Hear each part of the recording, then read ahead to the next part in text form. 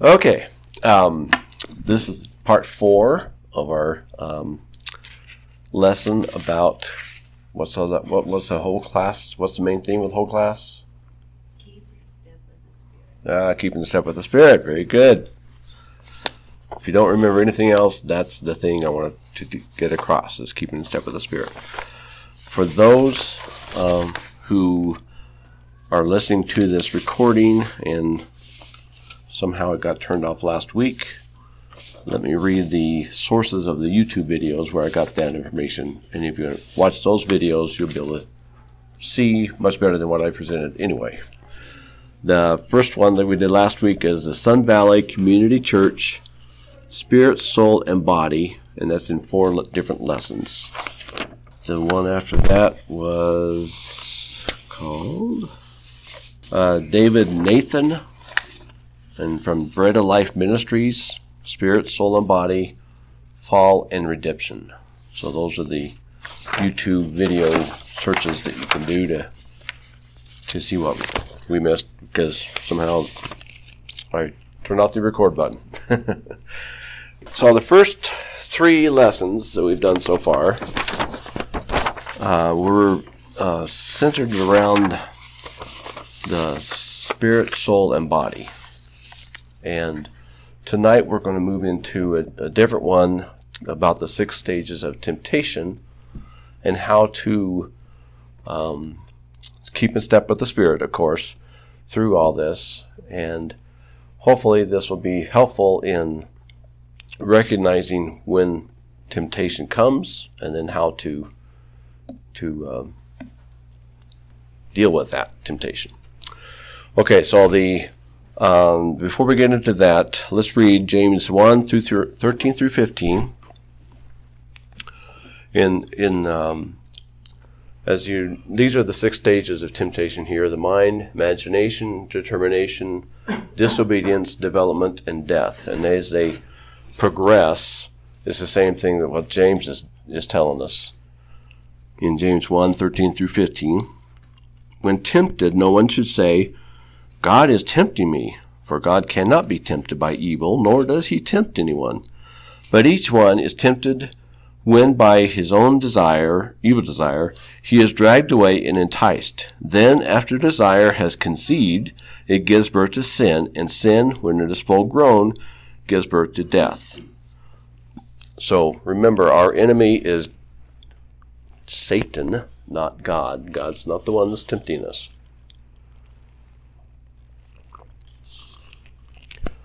Some people also call the things that James is talking about here with the 4 D's. And that is desire, deluded or enticed, disobedience, and death. But we're going to head and work on these 6 stages of temptation here.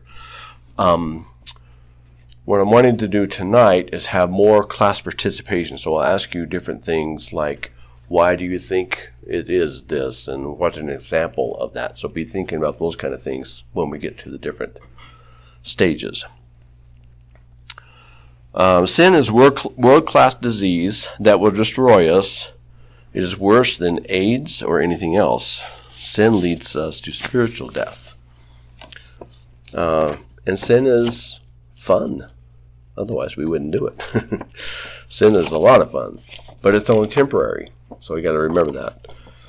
We all know this. That is why it is so hard to stay away from it. And like I said, it's a short-term pleasure. And remember that. Let's discuss how we can overcome temptation. So there are 2 P truths. The first one is perpetual. Got the R. Perpetual. And the second one is personal. Okay, so perpetual. The perpetual truth, it keeps leading to other sin. So what are some examples of sin that keeps leading to another sin and another sin and another sin that you can think of?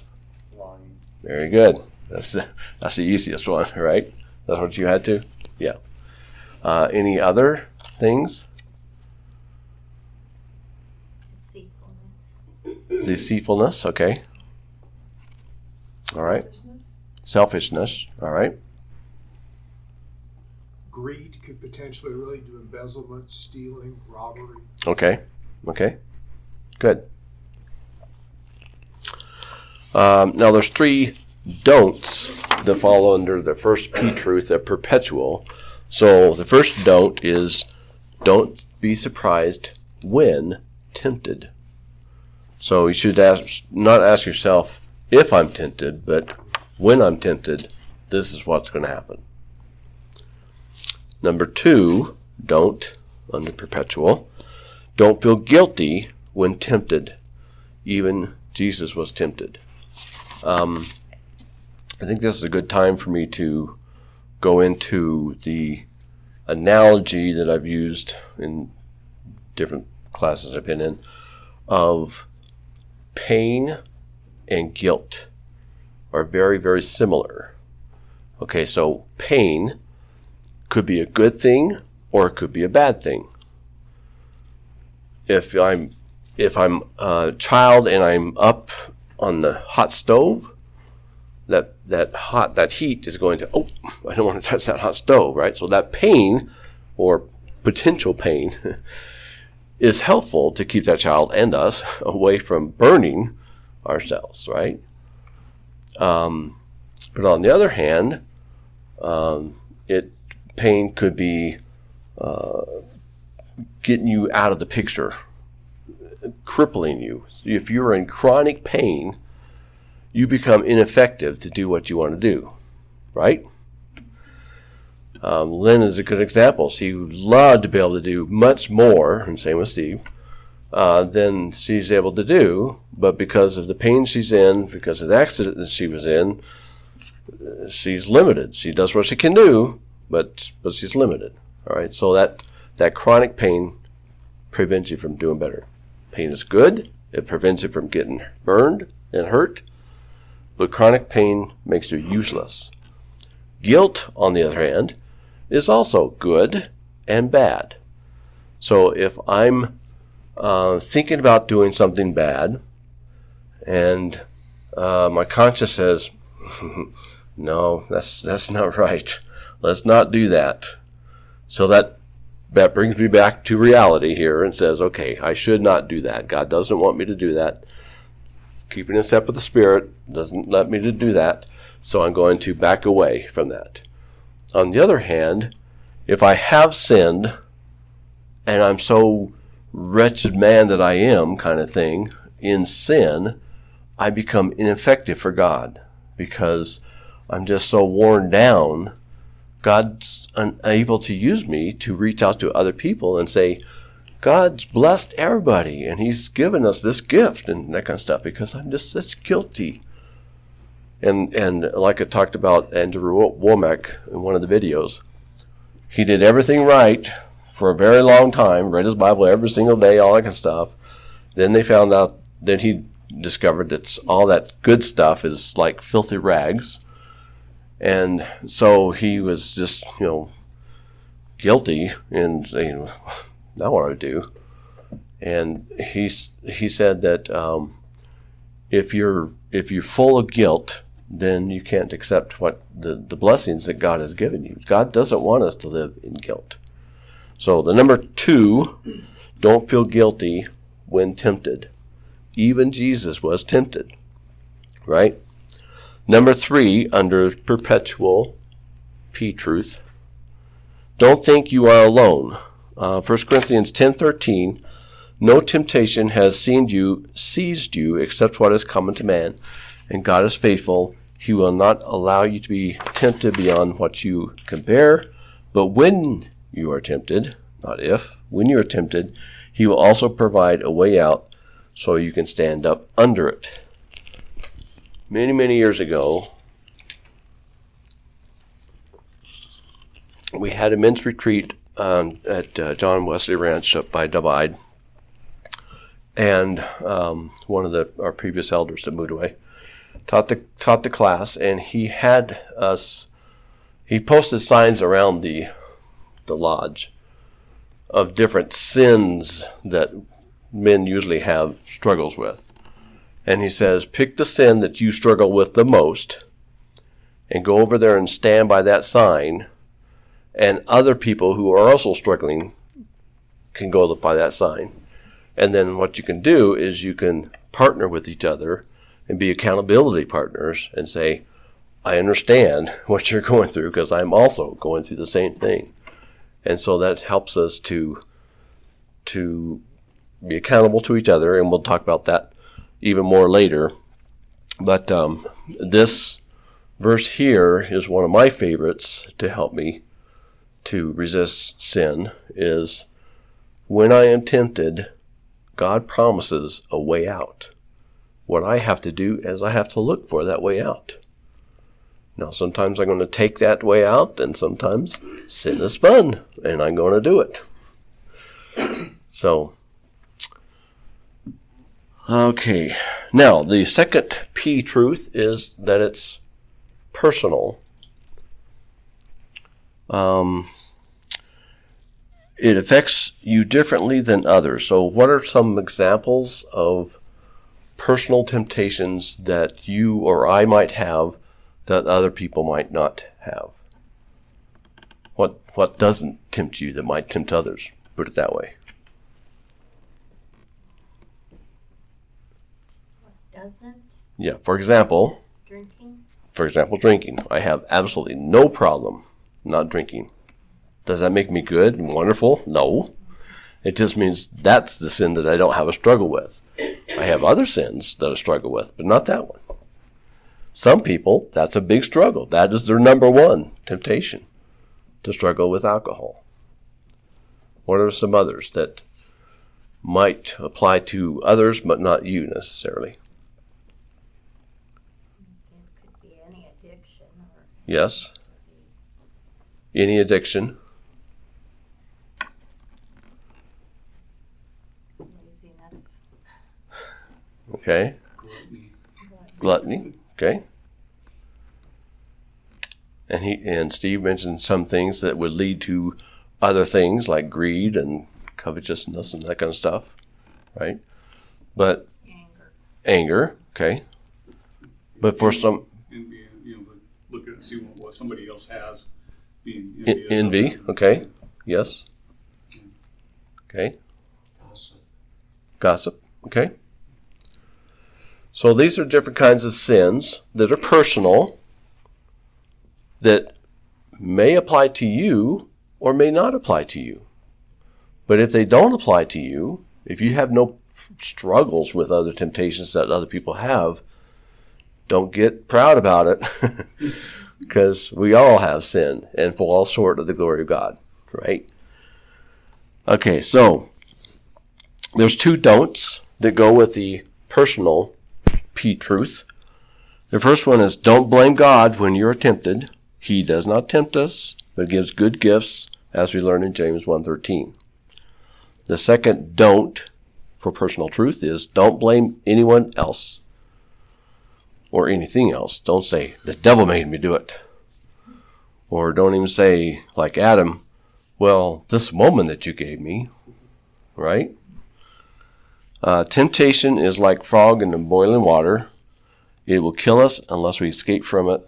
Just like Joseph, when he ran away from Potiphar's wife who wanted to sleep with him.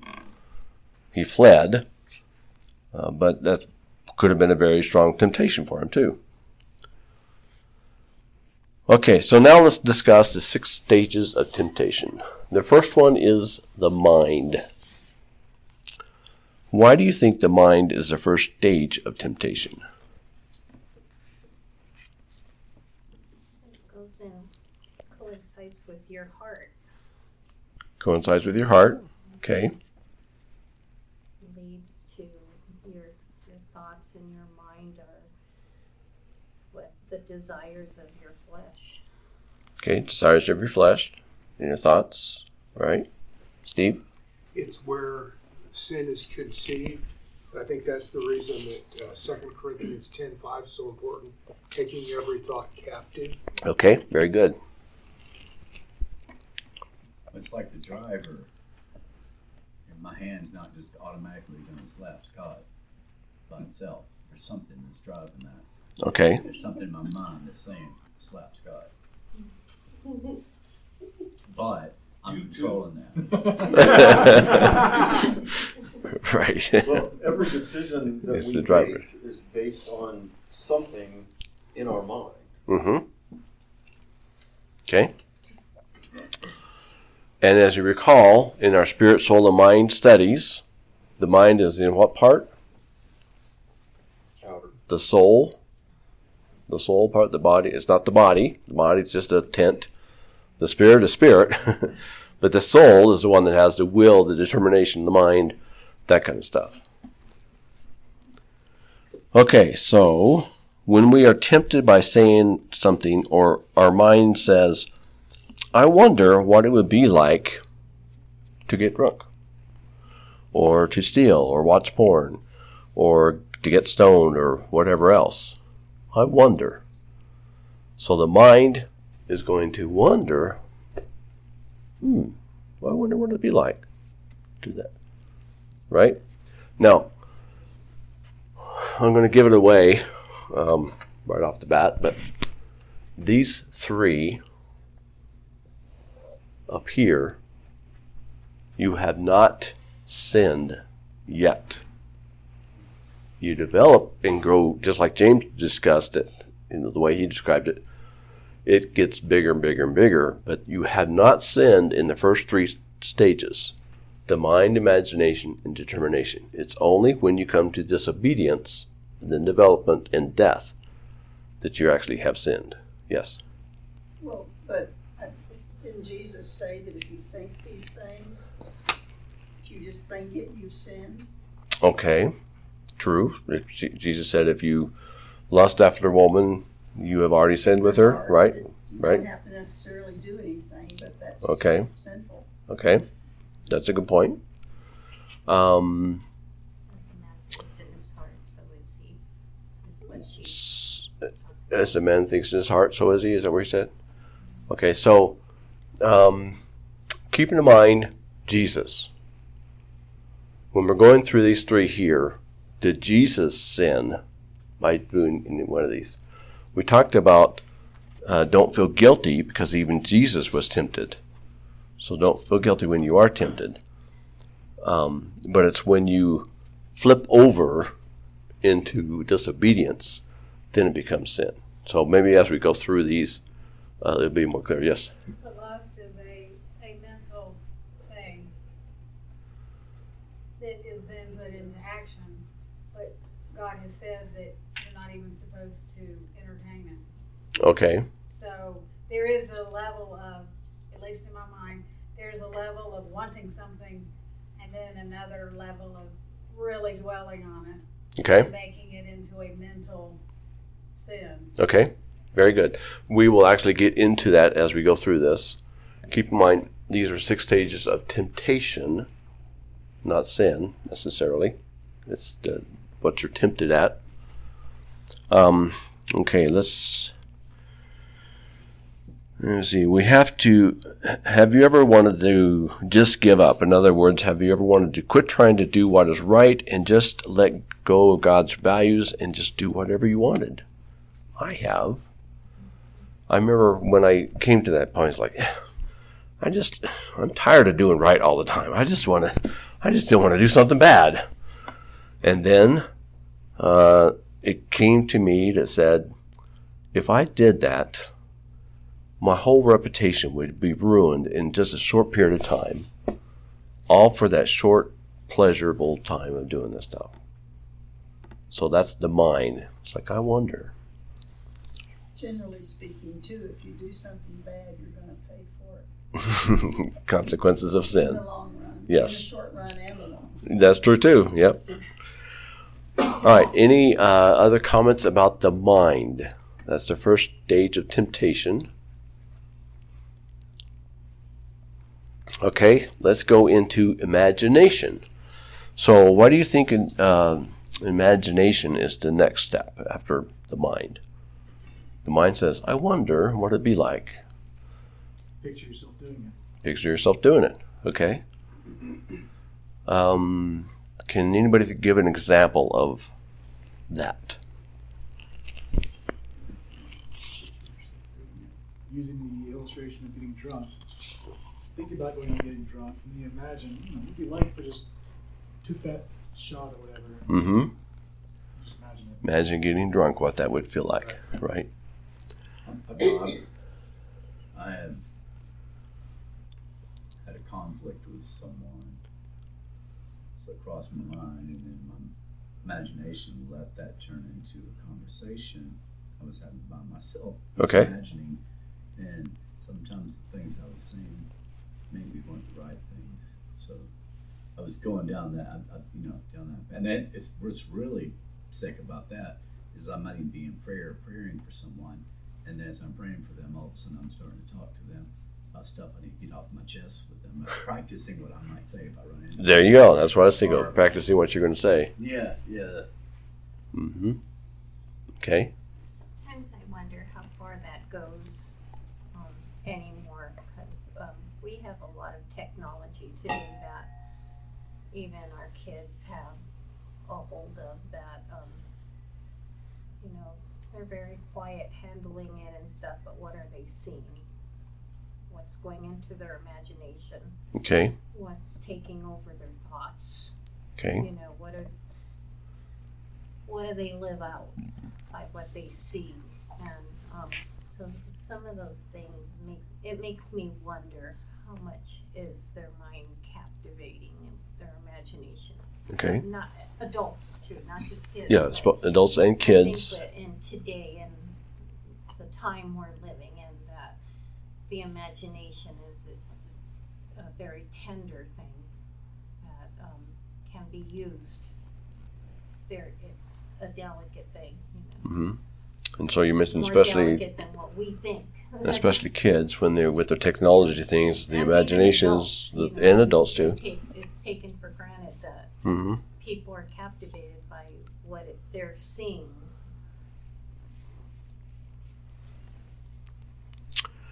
Let's see. If you have no imagination, though, you might not. Sometimes I think about Jesus. We sing that song. He could have called 10,000 names. Right. I don't know if that actually comes from a scripture or not. Right. But I think it's a true statement.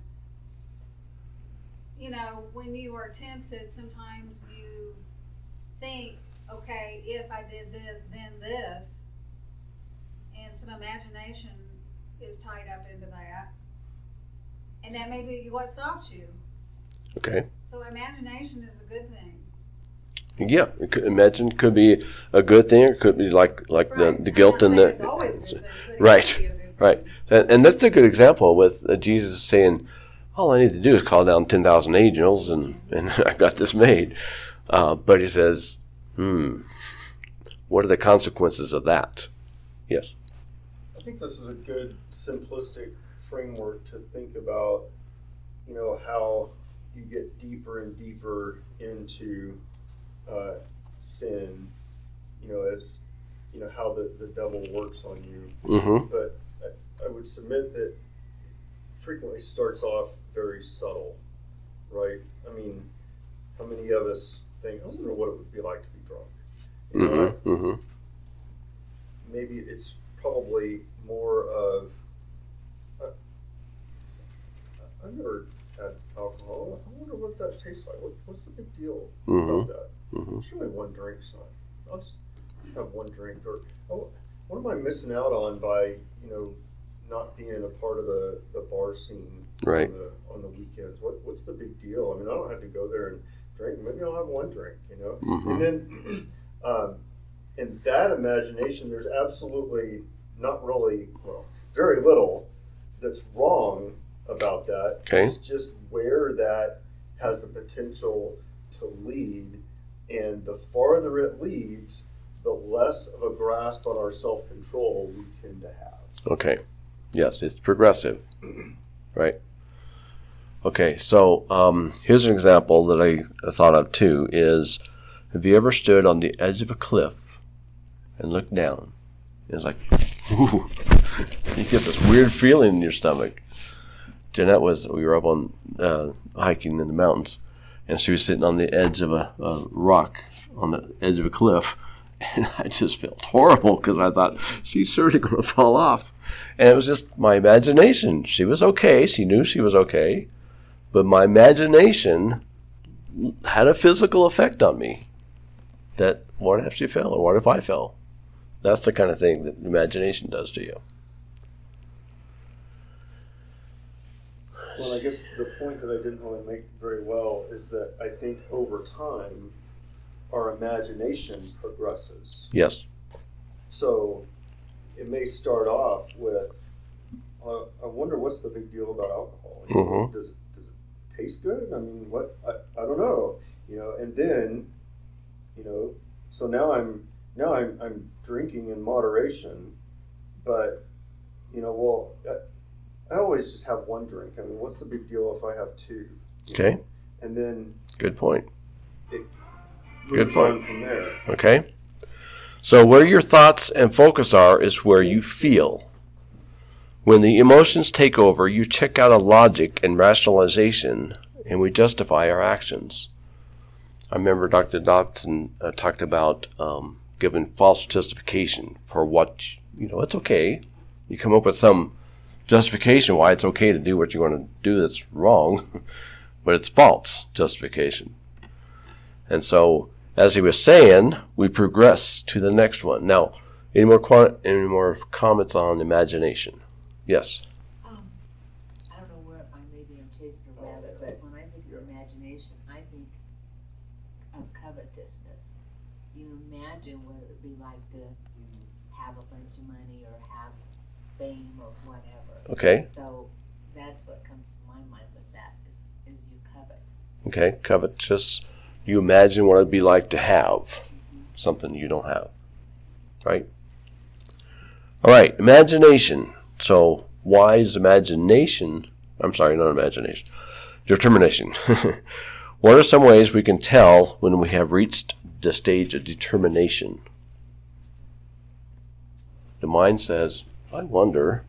Imagination is like, what it would feel like to covet and have that thing or get drunk or whatever. Determination. Why? Could you define how you mean the term determination, what you mean by the term determination? Because I think there's different ways you can use that term. Okay. How do you think I'm using it? Well, I mean, there's determination, I'm gonna do this. Okay. There's determination of, I'm going to decide some issue. I'm going to determine whether this is left or right. Okay. Or, you know, so Right. there's different ways to use that term, actually. I think the first one is more That's the what one I'm you're what I'm after. talking Okay. about. Yeah, Yes. that's what I thought. Yeah. It's that I've made the decision. Yes. You'd be like, that's really neat. That's good. I'm doing that. Right. That's what I thought you meant by it. Yes. You've made the decision. You hadn't carried it out, but in your mind, it's wrong. Mm-hmm. I think of it as I don't care what you think, God, I'm doing it. Okay. God, I don't care what you think. I'm going to do it anyway. I'm determined to do it. All right. Just put yourself in a position where that is more likely to happen. Okay. Like using alcohol use thing, you go to a bar. Or using the covetous one, or if you want to steal someone's car, I go over and actually walk past the car and Right. look inside. Right. Okay. You actually put yourself in a position to commit whatever sin is a temptation is. That's a good point. You put yourself in a position to sin. Right. But again, that first three, you really haven't yet sinned. So, determination. Let me help you understand that. We say, I can't help myself. But you don't understand. My situation is different. Well, at least it's not as bad as that. This movie or activity is not half as bad as that other one. So, those are the kinds of determinations that you make when you're moving from just a wonder to kind of imagine what it would be like, and then a determination where you kind of make false justifications why it's okay to move to the next one, the disobedience, right?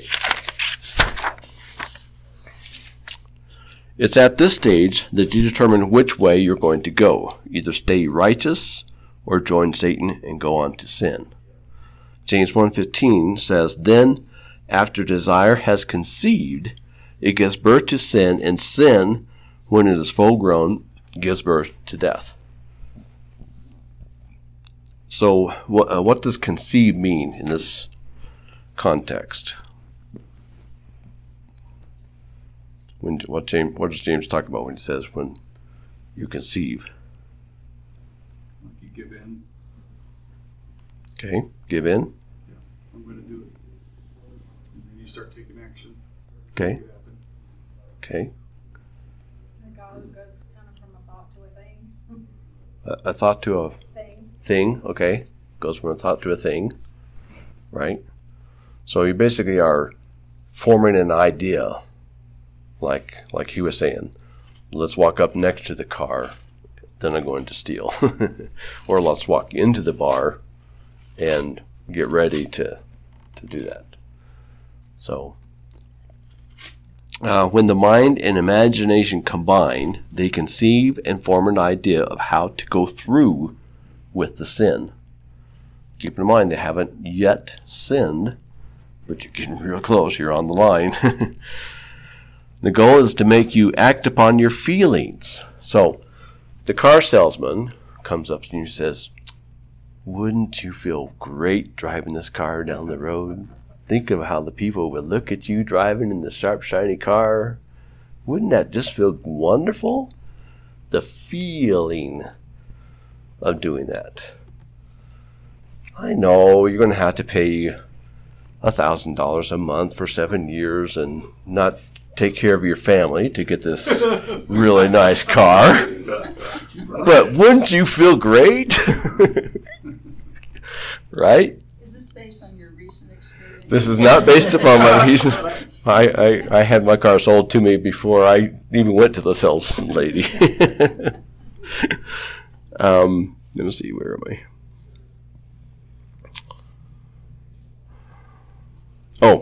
I'll draw a short or small one over here. If you recall, I had the body, the spirit, and then the soul kind of connected together here. And then I had another big circle going around the whoops, that's a pin. What's that doing over there? Yeah. A big circle called the sinful nature that was basically taking control of you. And you were a slave to sin, right? But we learned that our sinful nature was made powerless. And so, come on here. It was not an all-encompassing. Sin still was in their life, but it was not all-encompassing anymore. It's just had a little bit right there. It was made powerless to fully controlling you, because now you're keeping in step with the Spirit. You are letting the Spirit guide you and not the sinful nature guiding you and controlling you and making a slave of you, right? And so that's where this determination is realizing that you still have sin in your life, but it's not all-encompassing, taking control of you anymore. Okay, let's see here. Any more questions on determination? Again, think about Jesus.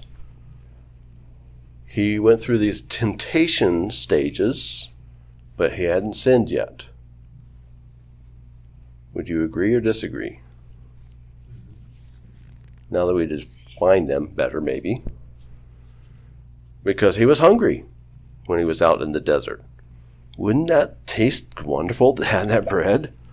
He imagined what that would taste like. But he decided not to do it. Okay, let's go ahead and go on into the sin stage, disobedience.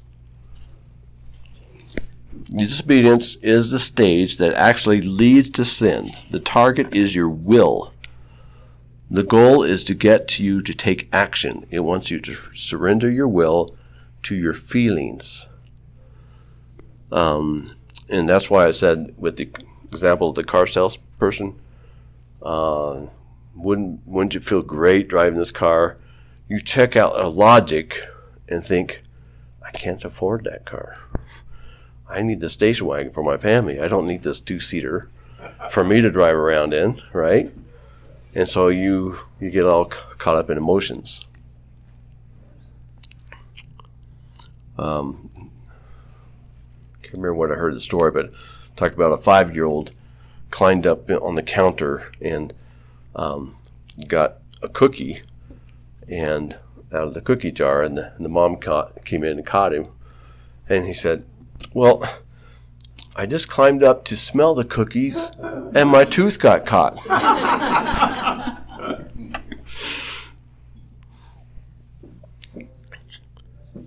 And this is again where I talked about the guilt and the pain.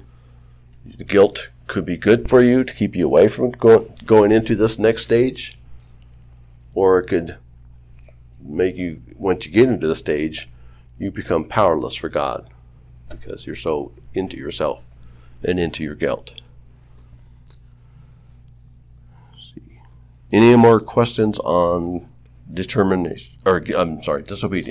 Disobedience. The next one is development. So what do you think the target and goal is for this stage of temptation? That's kind of a hard question. I'll give you the answer. The target is your body. The goal is addiction. We mentioned that earlier. It wants you to make your body a slave to food, drugs, sex, etc. So you did it once. You drank it once. Or you looked at the magazine once. Or you, whatever sin you want to covet once. And then you start to think about disobedience, or I'm sorry, development. How to make that more and more. We talked about lying. That developed into another lie and another lie and other things. And pretty soon you're addicted to the sin that you're struggling with. And it's hard to come back out of that once you get into the addiction phase. Now, death is the last one, and James specifically talks about that one. The target here is your spirit. The goal is to get you separated from God. Sin and God do not mix. You either serve God or you serve Satan. If you refuse to serve God, you will end up serving Satan, and you're separated from God. Thus, death, spiritual death. Okay, so those are your 6 stages of temptation. Now what I want to do is talk about what's in our toolbox of how to resist these temptations when you are tempted, not if you're tempted. But when you're tempted, what are some things that we can do to keep from going into the next drain, the next one, the next one, the next one, especially into number 4, 5, and 6? What are some tools to help you? One is to understand that there's stages. There's what? One is to understand that there's stages. Some people can feel guilty just for splitting temptation of the mind or of the imagination. Okay. And they can then just say, well, I'll just give in because I went that far. Good point. Good point. So if the first stage is the mind and you just thought, I wonder, I've sinned. Well, I've gone that far. I might as well go all the way, right? But to realize you haven't yet until you got down to this disobedience phase. And so in talking about Jesus lusting, right, or talking about lusting at the woman, she described it where you kind of imagine, you kind of determine maybe how, but until you actually put that even in your mind, I'm really going to focus on this lust after this woman, that you haven't sinned. Well, like training our children. I mean, don't even say, I've heard people say, don't even think about doing something. Exactly. Right. Yep. You have to say, well, I think about the cookie in the cookie jar, but I know it's not time for a cookie. Right. Okay. We'll have a cookie later. Somebody said my name. Yeah. When you guys were talking about the lusting originally, I went back to the verse in Matthew 5 just to actually see again and remind myself what it actually says. So I'm just going to read Matthew 5:27 and 28. He says, "You have heard it was said, 'You shall not commit adultery,' but I tell you, anyone who looks at a woman lustfully has already committed adultery with her in his heart." So there is a mind piece to it, but it's a mind in action. It's not just the fleeting thought. There's a intention and action around, at least in the way that this version, Okay. the NIV, describes it.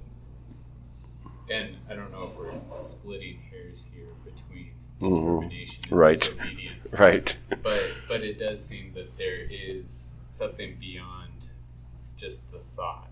There's some sort of movement towards the disobedience. Yeah. I like the word that you used, action. Taking action to go into that disobedience phase. Somebody else had a comment? Yes. Well, the scripture says that I'll hide your words in my heart so I may not sin against you.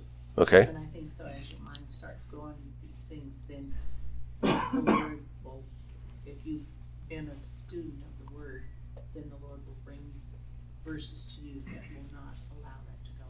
Okay. So that's a tool in the toolbox, the word. Putting the word in your heart so that when you're tempted, you can remember, oh yeah, I'm not supposed to do that. Okay, so now that we've gone through the 6 stages, let me give you an example how that works. This is the ice cream temptation story. No, not ice cream. We're all sinners. I know, we are all sinners. Okay, number 1, the mind. You notice the ice cream in the freezer. Oh, yeah. What flavor? You say to yourself, I wonder if it still tastes as good as it did before. Or, I wonder what flavor it tastes like. Right? You're looking to go. Keep going. That's the mind. It's starting to melt. Okay. Imagination. Oh, yeah. You start to imagine the cold feel on your tongue and how good it tastes. If it were in your mouth, it reminds you of how good it tasted the last time. And sometimes sin is like that. It's like, I remember last time I was tempted. That felt kind of good. Determination. I can always run an extra mile. I had a tough day. There's a whole lot worse things I can do. Then there's disobedience. You take the lid off. Your mouth begins to water and you dig in and put ice cream in your mouth. Oh. Development. Just one bite won't hurt. Just one more bite won't hurt. That was good. Just one more bite. Just one more bite won't. And then there's death. I ate the whole carton. I can't believe I ate the whole thing. And she says, where's the ice cream? Oh, good, you're going to get it. Right? That's how it works. That's how the 6 stages develop and leads to death. Now, that's a thing that we all struggle with, probably, ice cream. But it's a good example of what we go through any of our temptations. So, again, I'm sorry, go ahead. I'm sorry, I was going to go off on a weird tangent. Mm-hmm. I was just going to say, it was donated to Mercy's Gate. Yeah. And then you end up getting into the line, so if you make it even worse. Okay. So, she mentioned the word. What scripture helps you when you're tempted to keep in step with the Spirit? What scripture helps you? You know, Eddie taught a good sermon a couple months ago about this. You know, that there are verses for just about any sin that we can think of, and if we commit those to memory, and bring those to mind or even say them out loud, then they can be used as our weapons against temptation. It reminds me of somebody a couple thousand years ago used the scripture is written is when I'm tempted. If Jesus used the scriptures, it is written, why don't we? So in the same way with not just temptation, but if you're grieving about something, somebody just died, and somebody comes up and you, well, it says here in the scripture, and you know the scripture, you've heard the scripture, and it's a comforting scripture, but you just don't care right then. You're just grieving. But if you had that scripture in your heart already, deep down inside, when that depression comes, you're able to go back to that and gain strength from that and come out of that more and more. That's what Jesus did, right? So what are some scriptures? What are some examples of scriptures that help you? Focus on what's good. Huh? Philippians, the word for something, focus on what's good and profitable and right. That sort of thing. Okay. Focus on these things. Yep. I mentioned 1 Corinthians 10:13, where when you're tempted, God is faithful. He will provide a way out. You just have to take it. And when I'm talking about the John Wesley Ranch men's retreat, realizing you're not the only one that gets tempted with that temptation. Find somebody who can help you to understand that and deal with it. Now, you might be both drugged down into going to the bar together. So be careful with that. What are other scriptures? How can we keep in step with the Spirit? Eddie? So there are specific scriptures, I think you're asking for this particular thing, for specific sins. And so Okay. it's about lust, Matthew 5, for example. Jordan, it's about hate, unkind words, it's right after that. Okay. But then there's another scripture that helps me a lot. It's any scripture in the sense that if my day begins through immersion in the Word of God, it is strengthening me, it's awakening me, it's preparing me, and so it's arming me. And so no matter what scripture I'm reading, as long as I'm daily in the Word of God, that's just preparing me for the day. But then I arm myself with whatever struggles, like James 1, where it says, dear brethren, take note of this, let it be quick to listen, slow to speak, and slow to become angry. For man's anger does not bring about the righteous life that God desires. And so sometimes I impulsively say unkind things or have an anger. Okay. And that's a scripture that I have learned by memory, and I ask God to bring it to my memory in that heat of temptation. And Okay. kind of like thy word have I hid in my heart. I think that's what you were saying, right?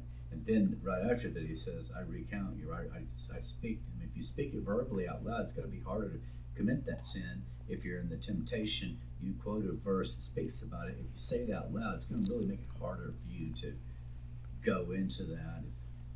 At least it should. Okay. So if you are dealing with anger, then you quote the scripture to yourself about be slow to speak and so forth. And if you speak it out loud, it helps you resist that temptation going all the way through. You had a comment? Oh, it's not a scripture. Okay. There's quite a few scriptures I love and I've used in my life.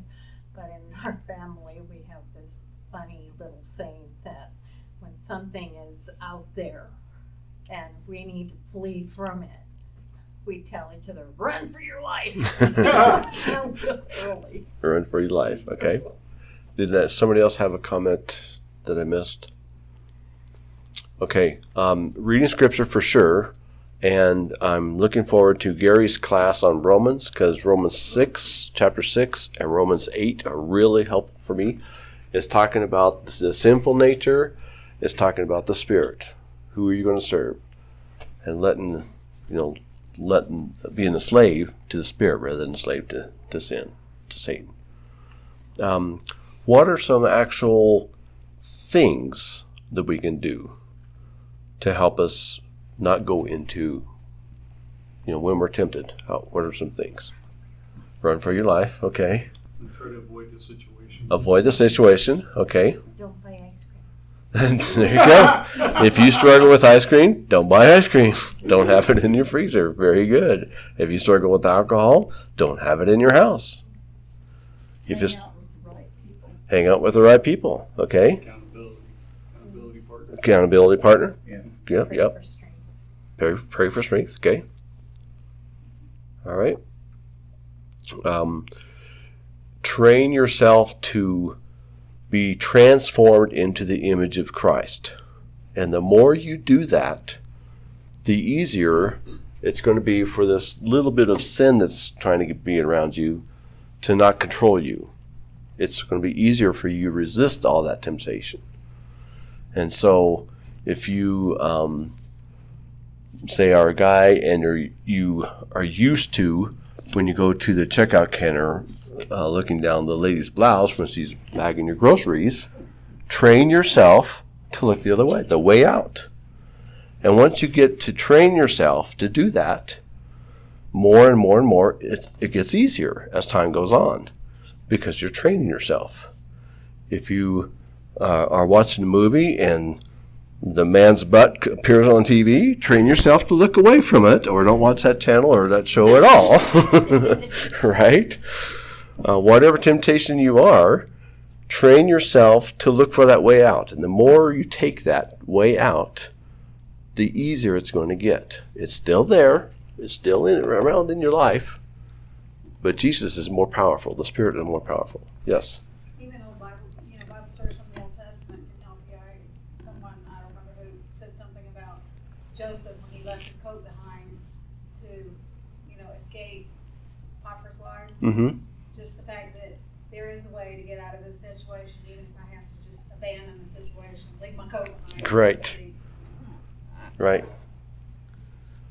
You mentioned, training yourself, which is, certainly helpful, but you also mentioned, gave the example of, a comforting scripture being given, right in the moment, and it being the first time you heard it, so to speak, versus, a scripture that you've hidden away in your heart and is brought to mind in the moment, and you hang on to that because that may be all you have in that moment of grieving.